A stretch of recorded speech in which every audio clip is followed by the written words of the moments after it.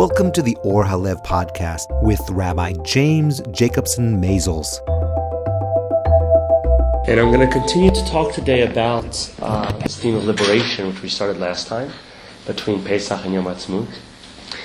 But I wanted to just touch briefly before I started on that again, to talk about that practice we started with, and to talk about it in the context of Kriyat Shema.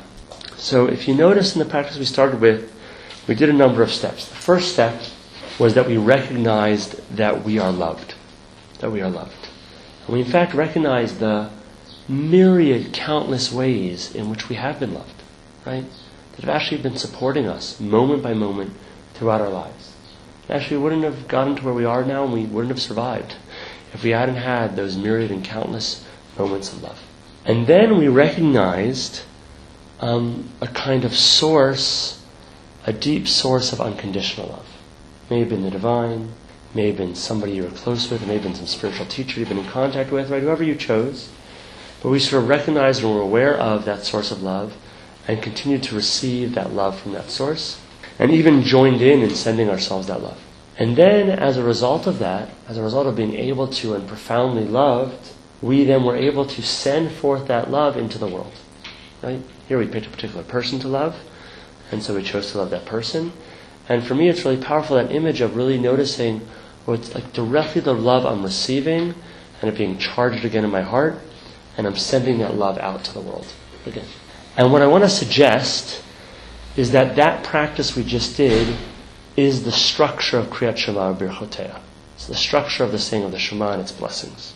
I mean, not the full structure, but an important piece of it, which is every day before we say the Shema, whether in the morning or the evening, we say a bracha like the following: Ahava rahaba avtanu. With great love have you loved us. Chemla gdola v'terach hamat aleinu. With great and surpassing compassion have you had compassionate for us. That is, the first thing we do before we say the Shema is we try to recognize how profoundly we are loved. And that we are just held in this abundant, endless stream of love. Right? In the evening we say Avat Olam, right? It's endless, it's eternal love. It doesn't turn on and off, it's not dependent on us. It's just this stream of love which is coming at us all the time, and we are constantly held in that love. And then when we recognize that we are held deeply, deeply in that love, in this great love, in this abundant love, in this great, abundant, surpassing compassion, then we can recognize Hashem Elokeinu Hashem Echad. Right? Then there's a moment we can stop and we can recognize there is some profound source of this love. Right? This love is coming from the divine. We can see the source of this love. We can recognize that there is this boundless love, and it's out there as a profound source that we can connect to. And then, only then can we respond, V'yahavta et Hashem Elokecha.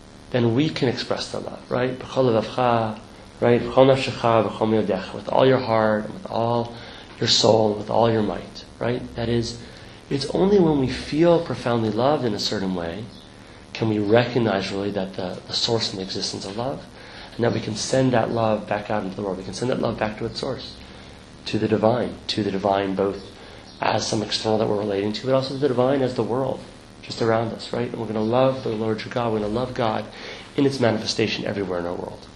And this practice, which we started with, which was a Dzogchen practice, a Tibetan practice, has really helped me kind of recognize how profound that connection is.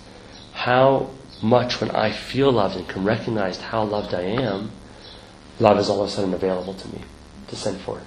And I just want to offer that at the beginning as a way to, for those of us who say the blessings of Shema and saying the Shema, as a way to really deeply engage with those blessings of that practice, to start off by really acknowledging how deeply you're loved before we go into Shema and before we try to send out that love. And it's a beautiful way to just ground your practice and practice at home, to sort of start, even maybe for 5 minutes, to just notice how profoundly you are loved. And then to practice from the place of that openness and security and trust of noticing the profound love that's happening around you. And one piece to suggest that's particularly important about it, and this is all connected to the liberation we're going to get to, is that often we walk around in the world and we're noticing, or at least I often walk around and notice, how the world is out to get me, right? Like, what's not going right? What's going wrong? What's the next challenge? Why isn't this working out? Why isn't that working out? And when I practice this way, I start to notice how the world is out to support me, how the world is out to love me. Right? And the world really is out to support and love us in so many ways that we don't even recognize. And it's like the most mundane things. One thing I think I mentioned before, but I suggest it's like somebody put up traffic lights, right? So that I can get from here to the Central Bus Station and from the Central Bus Station home, right? Safely. And they didn't know me, but that was actually an act of profound love. It was somebody thinking, I care about the safety of people out there, and we're going to do what we need to do to make sure those people's safety is protected, right? Amazing, fantastic, right? And that happens over and over again in every step in our day and every step in our life. Somebody is taking care to make sure the basic structures of the world around us are going to be safe, right? Are going to be okay, are going to support us, are going to be taken care of. So we can just notice that. Notice the ways we're loved and taken care of over and over and over again in our experience in our day. So with that as our intro, we're now going to continue our discussion of liberation. And what we're doing this time, a bit different than what we've normally done, is that each time we're going to take a small piece of text from the Piaseczner and use that as the basis sort of the talk and explain that text and discuss it. And last time we looked at this text which is discussing mindfulness and talked about how one of the great benefits of mindfulness is that it allows us to take a step back and be what he called outside and above our choices and our options. And therefore, instead of just falling into habitual reaction and responses, we actually get the spaciousness to pull back, see there's a gap between this moment and whatever choice I'm trying to make. And now, seeing that gap, I can actually genuinely evaluate, there are options here. I can start to make choices about the options. And I'm not trapped anymore in just that habitual response, in reactivity. I actually get to have a response. I actually get to have some space there. So today we're going to continue that discussion, in particular reference to our emotions. That is, how do we relate to our emotions in a way which is wise, which is liberating, right, which is freeing. And for the Piaseczner, that means two things. So we're going to discuss both of them. We're going to look at one text, we're going to bring in other pieces, and we're going to discuss both of those. I'm just going to sort of give you the outline, which is that to be liberated in relationship to emotions, for the Piaseczner means both A, as we might expect, not to be controlled by our emotions, right? That's key. But also, as important, to fully feel our emotions, right? Liberation comes through fully feeling and expressing our emotions, not from running away from them, not from repressing them, not by avoiding them, right? So we're aiming for this kind of wise path, which is a path where I'm fully open to, and yet not controlled by my emotional experience. And you can imagine, even before we get into the text, I'll suggest you can imagine, right? I'll imagine. You can see how it feels to you. I'm sure, all experienced in your life the way in which you have felt controlled by your emotions, and you have felt trapped. You've felt trapped in anxiety, or in anger, or in hatred, or in pain and sorrow, right? You felt trapped by it in some way, overwhelmed, overcome, right? No space for you to find some spaciousness, some freedom, some openness, right?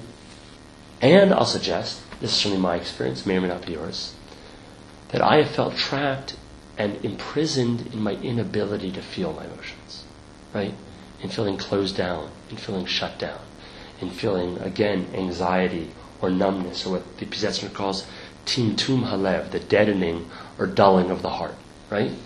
Which is just for him and for me another kind of prison, right? So maybe now I'm not, in a certain external sense, being overwhelmed or controlled by emotions, but I'm just as controlled, because in my desperate effort to control, or to shut down and to feel safe, the heart shuts down, the mind shuts down, the body shuts down, and all of a sudden I'm trapped in this tiny prison, and it's painful, and it sucks, right?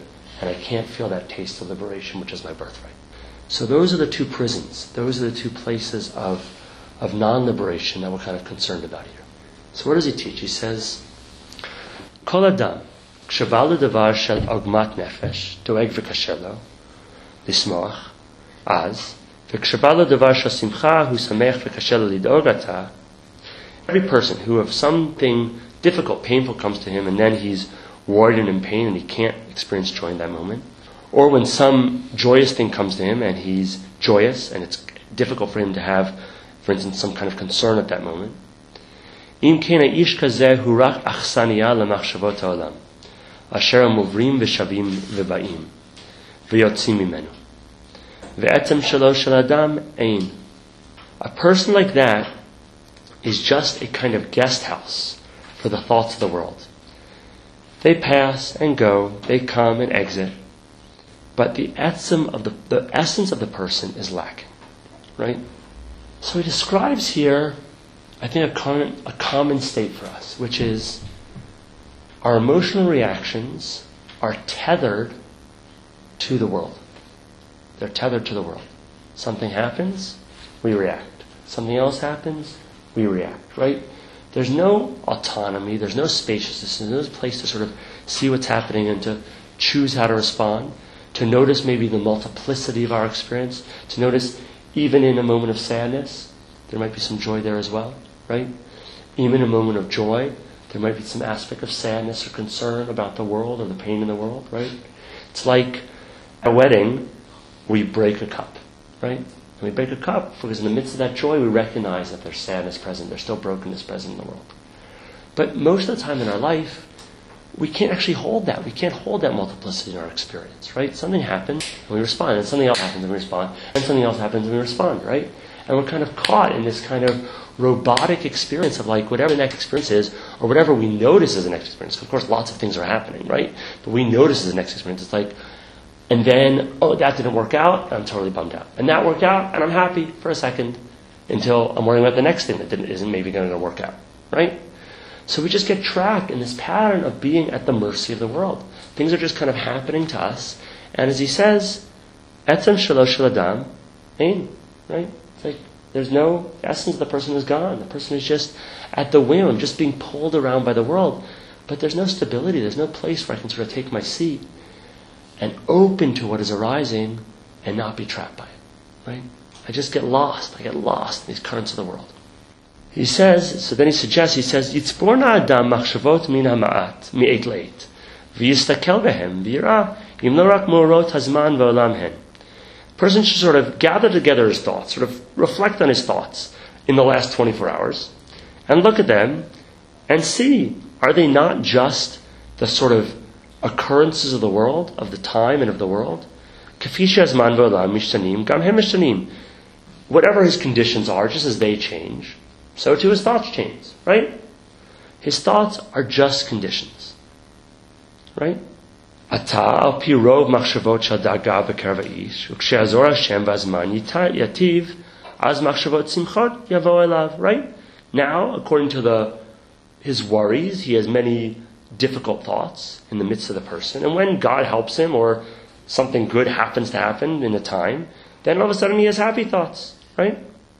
Gama kadmot v'gam elu lo etzem shelo, hemrak achsaniya orchim hembo. But the previous ones, the worries, and the later happy ones, none of them are his essence. They're just guests with him, right? They're just guests in his guest house. Right? They're just passing. Mitchila hayu orchim ra'im v'ata tovim kafi olam v'ayom. At the beginning, they were bad guests, right? They were not that pleasant guests. Then they were good guests. They were pleasant guests. According to whatever's happening in the world. V'ayeka, where are you? Ayeta batzmecha. Where are you yourself? Right? So he says, if you reflect on the last 24 hours of your experience, he'll suggest, and I'll suggest, that you'll note that basically stuff happens. Sometimes stuff happens externally. Sometimes stuff happens in your mind, right? It's like you start thinking about something you have to do, whatever it is. And according to whatever happened, you have experiences. If something bad happens, you have bad experiences. If something good happens, you have good experiences, right? Some worry comes up, you suffer. If some joy or hope comes up, you feel pleasure, right? So you're just reacting to the world, things are just happening, a normal course of events. And where are we? Where's our autonomy? Where's our liberation? Where's our openness if we're just trapped by this incessant flow of experience? Right? Experience happens, and you respond. Experience happens, you respond. Experience happens, you react. Experience happens, you react. Experience happens, you react. Right? He's describing, saying that's our normal experience. And I'm suggesting, reflect on your own experience and see if that's true for you. Because that what happens. And I think, for the most part, that is what happens. Right? Stuff happens, and we react in some way. If it's good stuff, we're happy. And if it's bad stuff, we're sad. And whatever happens keeps happening, and we keep reacting to the appearances of the world. But then he says, if a person is found in his house, we'll see this house imagery is key to him here. If a person is present, literally, nimtza, is present in his house, and in his self, in his essence, right? Az tzarich shesimcha lo titaref et dato, v'gadaga lo tachriu kokach.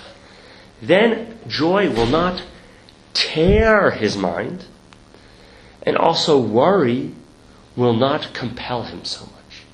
Right? It says, if there's a way where we can be present, we can be found, we're right there with who we are, right? And broader session we'll get into is, what does that mean, who we are? Because he doesn't think we have a self, right? But if we can be present with who we are at this moment, with this capacity really to pay attention, then we'll notice that we'll have joy, but joy will not, and this term, it will not like tear apart our mind, right? Joy can be open and balanced, and not like all of a sudden I'm like, wah! Like going crazy, and I'm desperately trying to hold on to it, and I'm totally unbalanced. And worry will not compel me. It's like worry may arise, and that's okay, but I don't have to be caught in the worry. I don't have to be making it into anxiety. He says in another place, he says, how should we deal with da'aga, with worry, with concern? He says, look, what you should do is you should have worry once a day. Once a day, you can check in and be like, okay, what should we be concerned about today? He says it's like, this is great imagery, he says it's like you're on a journey, and you want to check the map, like once every long while, right? You don't want to look at the map constantly the whole time, because then you can't drive, right?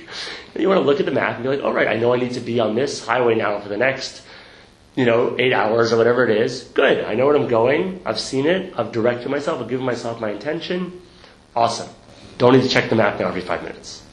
When we worry all the time, it's like we're constantly checking the map. It's like, oh, am I still in the right place? Am I still in the right place? Am I still in the right place? Still in the right place? Right? And there's no space to actually be on the journey.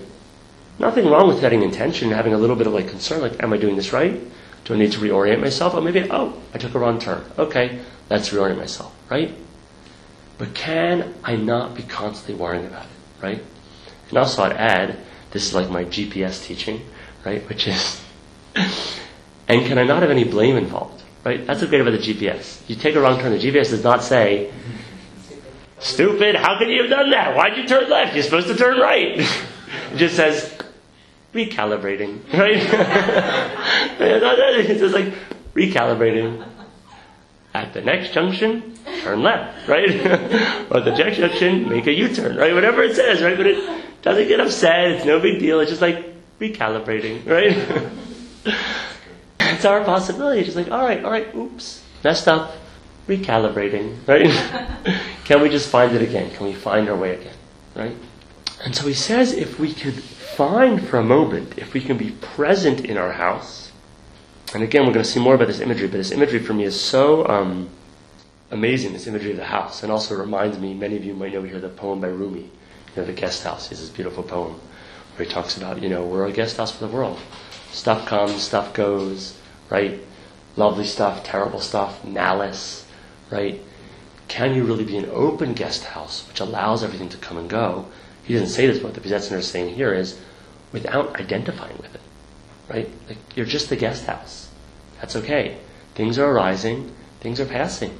But you don't have to fall into it, right? Like, joy may arise, lovely, joy's arising. Great, something good happened. How wonderful. I don't have to go crazy about it. Oh, worry arises, or some sadness arises. Well, that's okay. I don't have to identify with the worry. I don't have to get obsessive about it. I don't have to lose myself in thinking about the worry and what's going to happen, and yada, yada, yada, right? That can be found in my house. Right in my house. Ayeka. Right? And it's interesting there that he doesn't say Eifoata. He says Ayeka, which is, of course, what Hashem asks Adam. Right? Like Ayeka. Ayeka. There's a famous story about that of the Baal HaTanya.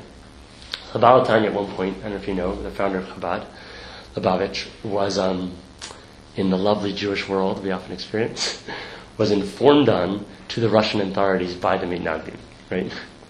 Which is pretty serious, right? You don't want to be in a 19th century Russian jail, right? Like, it is not walk in the park. So he gets accused of things, he gets thrown in jail, and there's a story of that he's hanging out with his jailer named Boris. And Boris comes and he says, they strike up a friendship as he's hanging out in jail. And he goes, I always had a question about this, about the Bible. God comes and says to Adam, Hayeka, where are you? Doesn't God know? Right? Doesn't God know? Like, why is he asking Adam, where are you? And the Baal HaTanya says, at least in the story, he says, Boris, the Torah is speaking to us today. Hayeka. Right? Hashem's asking Hayeka, where are you? So the Pizetzner is asking us, Hayeka, where are you? Are you getting lost in habitual responsiveness? Are you getting lost in reaction? Are you getting lost in these emotions? Or is there a capacity to say, I'm right here? Emotion is arising and passing, and that's great, and that's good. But I don't have to be controlled by it, right? And then he says, Aval ksheyimtza adam etzel atzmo. But when a person is located in himself, v'lo yeh ka'askupa, and he will not be like an entryway, hanidreset lemorot v'rayonot ha'olam. He will not be an entryway trampled by the occurrences and the ideas of the world, shebaim el kirbo, that come to him, that come into him. So I love this image, right? It's like the Bugs Bunny image, right? It's like normally we're like standing there and emotion comes and it's like, right? Just runs right over our face, stomps on us, takes us over, right? And we're like flat. And like, who was that masked man, right? What happened there? What happened? Like anger came, all of a sudden, lost in anger. Confusion came, lost in confusion. Resentment came, lost in resentment, right? And he's saying, right, but if you're found in yourself, if you're actually present in yourself, then you don't have to be trampled by the world, right? You don't have to be overwhelmed at every experience. In fact, you can be present in your house, and what I feel like the broader sense of that image is, it's like, he talks about this in other places. He says, doesn't say it here, but he talks a lot about repression and keeping out. He says, well, we like slam the door in the face of our emotional experience. We're like, no way, you're not coming in. That's one thing we do.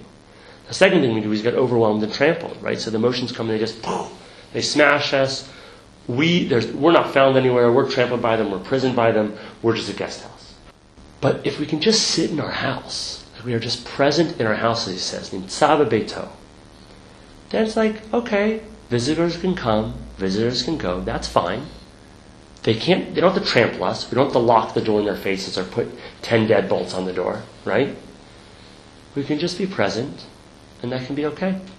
And they can arise, and they can pass, and they can be there, and we can be fully open to them, and we don't have to be controlled by them, right? And there's a place where we can find in that moment our center, right? Our center. There's a centering there in the moment. And that centering, though, and this is crucial, now we're going to get to the next piece, that centering is not cold, right? I think there's a way of talking about that, and that's what I want to be very clear about, and the Pizetzner is clear about that. There's a way of talking about that which can seem as if it's cold. It's a kind of equanimity, and an equanimity which is like, oh, I'm not feeling everything. I don't mind what happens. Nonsense. Of course you mind what happens, right? Who doesn't mind what happens, right? Of course you mind what happens. It's not irrelevant to you what happens in the world, right? It's not irrelevant to you what's happening in your emotions, and not about not feeling your emotions. That is just another form of repression. It's just another form of aversion. It's like, oh, no, I'm not feeling that. That doesn't bother me, right? Really? It's saying I can see the emotions, I can be with them, and I don't have to be controlled by them. And to do that actually takes the willingness to have our full emotional experience. Our full emotional experience. To let the joy be there, to let the anger be there, to let the sadness be there, whatever it is that's arising.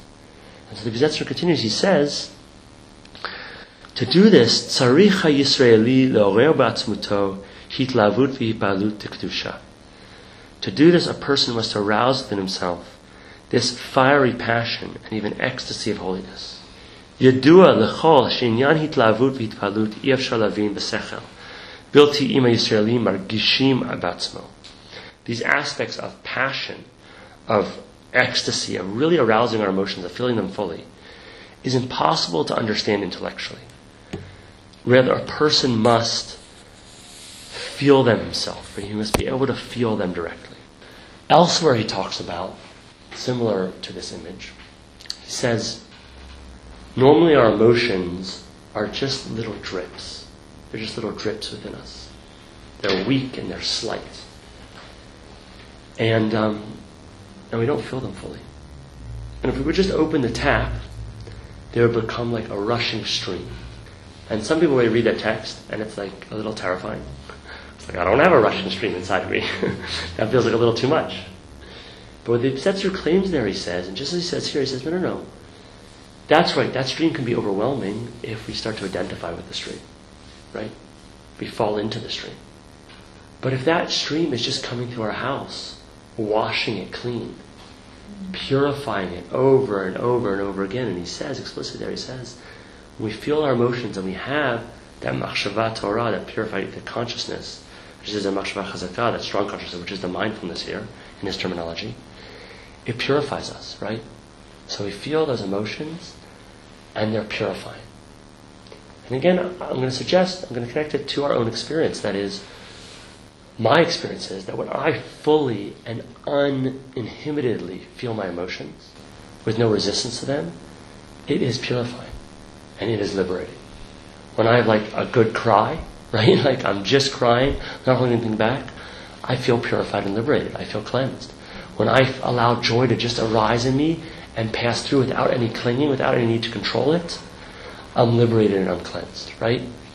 When I do the other two options, which is resisted in some way, I'm pained and I'm closed, or get swamped by it, like I get lost in my anger, I'm pained and I'm closed, right?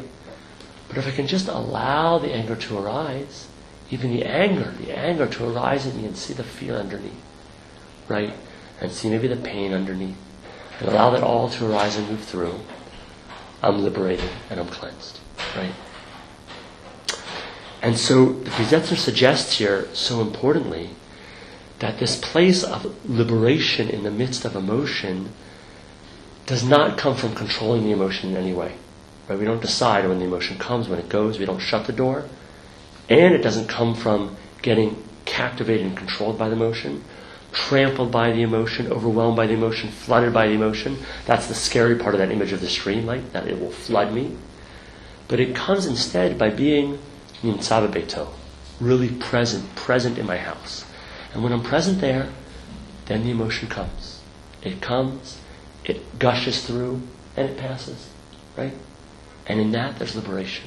The liberation of fully feeling the emotion, and the liberation of the ability to be present with without being captured by, overwhelmed by the emotion, and therefore the ability to make choices. It's like, I'm feeling anger now. I'm feeling anger. I don't have to act on the anger. I don't have to hit somebody or say something angry. I can just notice anger is arising right now. That's okay. Sadness is arising right now. Joy is arising right now.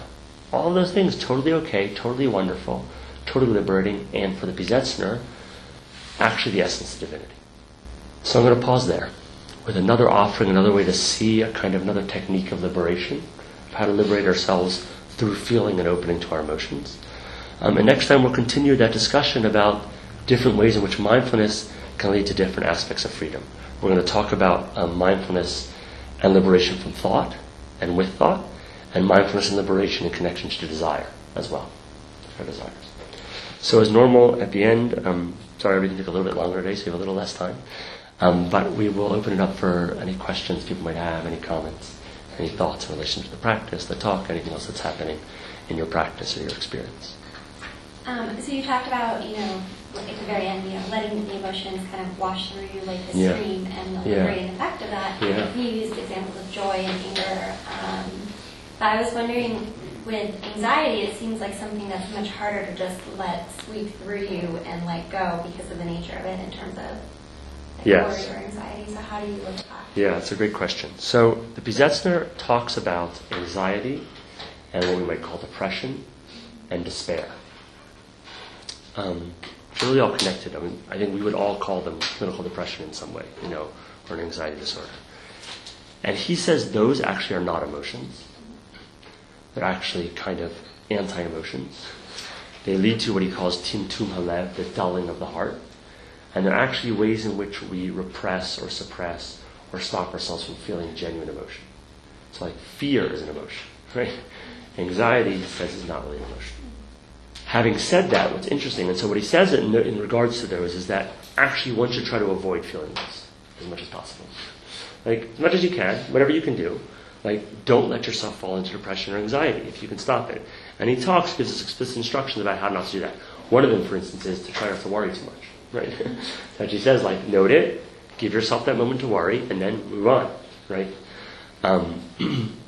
And with depression, he says, like, look out for it. If you notice you're getting, like, too sad and worried, bring some joy into your life, you know. So, like, try to actually be aware of those things arising and see if you can cut them off at the pass. Versus, he doesn't say the same thing about, like, joy or sorrow or even anger in the same way, right? But, interestingly, once they've arisen, it's the same strategy. But it's slightly different. I'll say it's slightly different in my experience, which is anxiety is a great example because it's something I've worked with a lot, you know, and really motivated the beginning of my practice. Overwhelming anxiety. And overwhelming anxiety is being completely shut down. So my experience was that also I needed to fundamentally open to the anxiety, fundamentally open to it, deeply open to it. But when I opened to it, instead of feeling like it was sort of a stream of water that could sort of rush through me, like joy can feel, like sorrow can feel, instead what my experience was that when I genuinely opened to it, it just disappeared, right? Because part of the nature of anxiety is aversion, it's pushing away, it's fear. And it's fed by our own resistance to it, right? So when I was ready to fundamentally give up that resistance, there was no fuel anymore for the anxiety, right? There's no fuel for the anxiety. And that's still my experience, which is if I can really open to the anxiety, the more that I open to it, I'm just not trapped in it anymore. And sometimes I can open it to fully and sometimes I can't, right? So like, to the extent that I partially open to it, I'm partially free from it. To the extent that I fully open to it, I'm fully free from it. And like, it depends on the day and what's happening, and not always possible, and often I just bring a lot more compassion to it. So there's just compassion within. The more the compassion that's there, the less, again, that I'm trapped by it. But you're definitely right in my experience that it doesn't have that feeling of like the gushing stream. Like it does not feel purifying to feel the anxiety. What feels purifying is like I open to it, and see there's something much wider than it, and I'm not feeling it anymore, and it falls away. So yesterday I had one of those moments of feeling overwhelming joy, and not knowing how to hold it, and actually being like, he's going to sad because I know how to relate to sad. Yeah. And then literally I like didn't know how to hold it, so I checked out and I was like, okay, I know I'm checking out, but I don't know what else to do with you. So like, can you tell me like practically? Yes, move through me, yes, open to it, like what to do? Yeah. So first of all, it's great. The Piaseczner describes that exactly. And it took me a while to actually understand what he's describing. He says joy comes forth, we don't fully understand it, and so we numb out. We drink, we eat, we chat with a friend instead. Right? Because it's like a little overwhelming for us. So what you do is, you turn directly to the joy, and you try to hold it in mindfulness. And you might even need to say, not me. Right? It's not me. It's joy, and that's great. You know, I'm not pushing it away in any way. I'm just recognizing that it's just another thing that's arising in my experience. And right now, joy's arising. How lovely. Right? I don't need to get, like, scared by it. Right? I can just notice joy's arising right now. It's not me. It's just another thing passing through the house. Right? Not me. Not me. Not me. In my experience, the not me takes the edge off the overwhelm. And I also did that. I learned that technique first when I was on a retreat, and I was having overwhelming anxiety. Teacher on the retreat said, just try gently labeling, not me, not me, not me. And it was amazing. It's like, oh, it is there, but like, it's not me. I don't have to get trapped in it. And same with the joy. That's not me either. None of it's me. So there's just space for us to rise and manifest, and then you can actually enjoy the joy. Also, it's just like, oh, this is really pleasant. That's nice. Nothing wrong with that. Like, this is really pleasant. I love this. And it's going to pass, which is part of the not me. It's like, not me. It's just going to rise and it's going to pass at some point. And that's okay too. And that prevents the clinging. Yeah. Which is like, exactly. Really scary part. Exactly. Exactly. It's like, want that joy. So good. You've been listening to the Or Halev podcast with Rabbi James Jacobson Maisels. For more information about Or Halev and how to stay up to date with our podcasts, visit the website at orhalev.org.